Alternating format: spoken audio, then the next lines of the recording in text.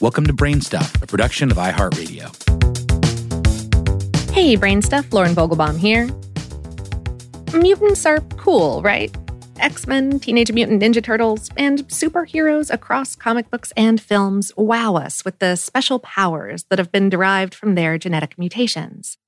However, these fictional genetic mutations are kind of hard to come by. You have to have been bitten by a radioactive spider or exposed to some weird substance. But what if doing genetic modifications wasn't just easy, but fast and cheap, too? We're a long way from creating superheroes, but a new technology called CRISPR is making editing the genes of life forms like crops, livestock, and pests a lot easier. Short for clustered, regularly interspaced short palindromic repeats, a CRISPR makes it possible for us to move genes from any living thing into another one, altering DNA for generations to come. It allows us to cut away genes that are doing terrible things, like those that cause disease, and replace them with segments of DNA that are innocuous. Or we could replace innocuous segments of DNA with genes that make corn or cattle more disease-resistant, lessening the need to spray or administer antifungals or antibiotics. We might make yeast or algae colonies that are really good at producing biofuel that we could use to offset our dependence on fossil fuels. While CRISPR technology is pretty awesome, humans genetically modifying different organisms is nothing new.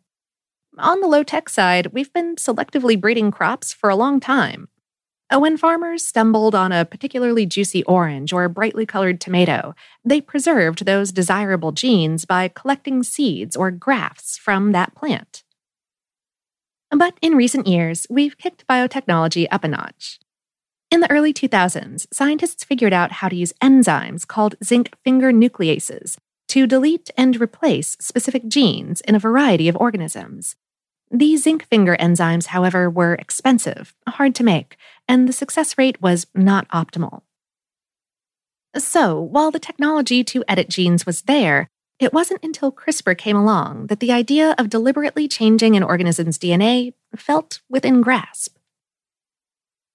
The first inroad toward CRISPR technology appeared in a 1987 journal article where scientists reported having found short repeating segments of DNA in E. coli bacteria. This type of pattern in bacterial DNA is unusual, so they perked up when they noticed it and named the phenomenon CRISPR. Over time, scientists started seeing this pattern in many different types of bacteria, but there was still no hypothesis for what it was and why it was there. But in 2005, a search in a DNA database showed that the repeating segments in bacteria matched DNA from viruses. But why would bacteria have harbored away virus DNA?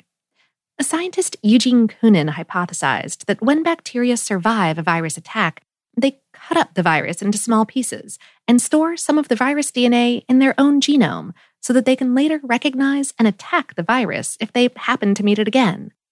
They're basically storing a picture of the virus in their back pocket so that they can recognize the bad guy if he ever shows his face again. A remarkable defense mechanism of the bacterial immune system.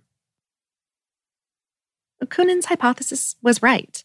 If that virus hits again, the bacteria manufacture special assassins.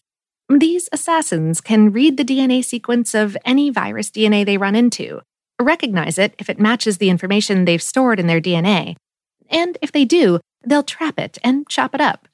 It's as if the bacteria has created very specific, very smart scissors. This discovery was pretty cool, but not as cool as what University of California, Berkeley scientist Jennifer Doudna thought to do with the information. She has since won the 2020 Nobel Prize in Chemistry, along with Emmanuelle Charpentier, for their work on CRISPR. Doudna suggested that scientists could use CRISPR as a tool to help them edit genes. If they equipped the bacteria with a segment of DNA that is known to be bad, say a gene that causes heart failure, they could send the bacteria in to seek out the bad gene, where the bacteria would find it and clip it out. And then we could take advantage of the natural repair mechanism in the bacterial cells to throw a more desirable gene in its place. It worked, and it kept working.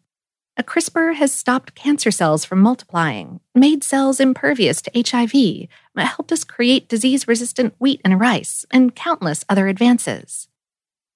In 2015, scientists even attempted to use the technology on non-viable human embryos, but in only a few cases did CRISPR make the right cuts to the DNA.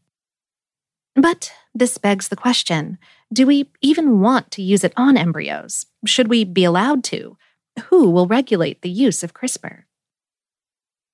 These questions are very much still unsettled, and we're still a long ways from using CRISPR on growing humans.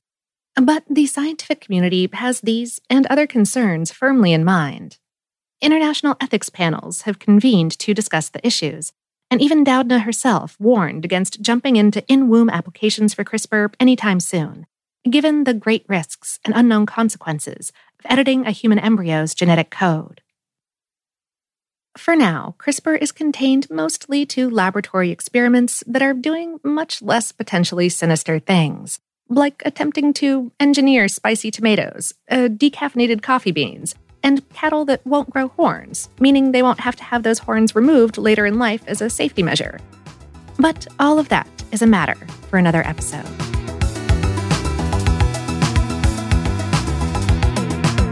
Today's episode is based on the article How CRISPR Gene Editing Works on HowStuffWorks.com, written by Mesa Salida.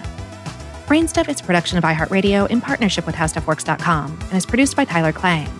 For more podcasts from iHeartRadio, visit the iHeartRadio app, Apple Podcasts, or wherever you listen to your favorite shows.